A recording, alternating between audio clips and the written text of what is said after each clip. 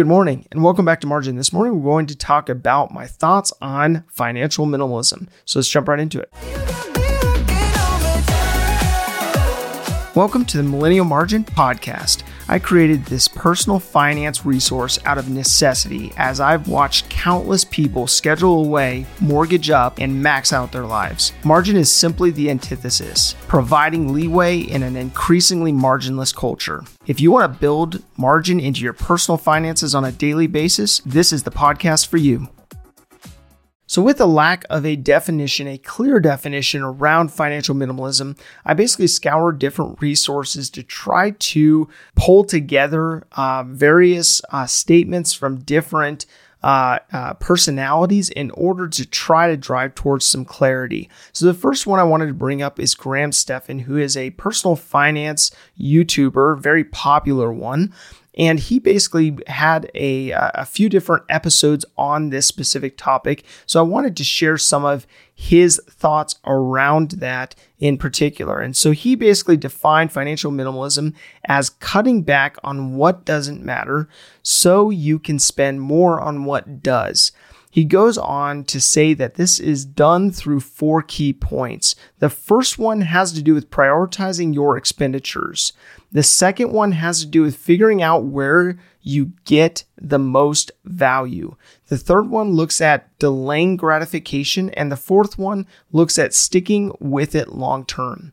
So when I was looking through that resource, that kind of pushed me further into figuring out, okay, who else has a definition associated to this? There's another resource I came across by Valentina Wilson of Frugal Minimalist Kitchen. She wrote a blog called 4 Tips to Manage Your Money as a Minimalist. She said, being a financial minimalist is about making intentional choices about your money that align with your values. It's also about sticking to the basics and not overcomplicating things. She provided 4 tips associated to living a financial minimalist lifestyle. And she basically outlined these from a standpoint of looking at differentiating between your needs and wants. This is not saying you never spend on wants, but in order to be financially secure, you need to make sure your needs are taken care of before you spend money on wants. If you can master this, you'll be less likely to overspend. Her second component looked at sticking to a minimalist budget.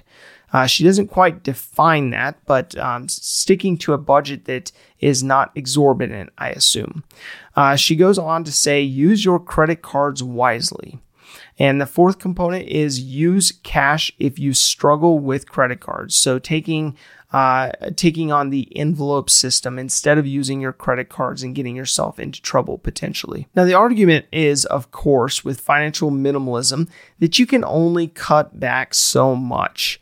You still have to go out and increase your income as well. So when you're cutting costs, as we have talked about before, that's very much so a defense approach. You're cutting costs, you're reducing your overhead, you're living with that minimalist budget. But then from that standpoint, you also have to have that dynamic duo of also going out and increasing your income and taking that offense approach of increasing your income through getting a raise, changing a position, maybe getting a side hustle, or getting your investments to work better for you. But figuring out a approach where you're not only looking at the defense, but you're also looking at the offense was something that I noticed from a financial minimalism standpoint is important. So of course, as you increase your income, decrease your expenses, you'll have greater margin to then be able to invest in passive income sources and to invest in retirement and be able to utilize from a saving standpoint in order to put you in a better financial position. So there was a follow-up episode from Graham's initial one on financial minimalism, and he said that it's okay to spend money on something and enjoy yourself as long as that something brings the equivalent amount of value as you spend on it. and as long as you can't get a better value of that spending elsewhere. And so he calls this the dollar to fun ratio. So it's basically looking at how much enjoyment you receive from the purchase in relation to how much it costs. Of course, you have to take a balanced approach with this and balance the fun component to the actual utility or use of that as well. And figuring out there's going to be certain purchases you make that are for the purchase, the purpose of enjoyment, and there's others that will be out of necessity. And so balancing that out accordingly. So Graham goes on in that episode with providing 5 specific principles to follow in pursuing financial minimalism. The first one comes down to cutting back what you don't need.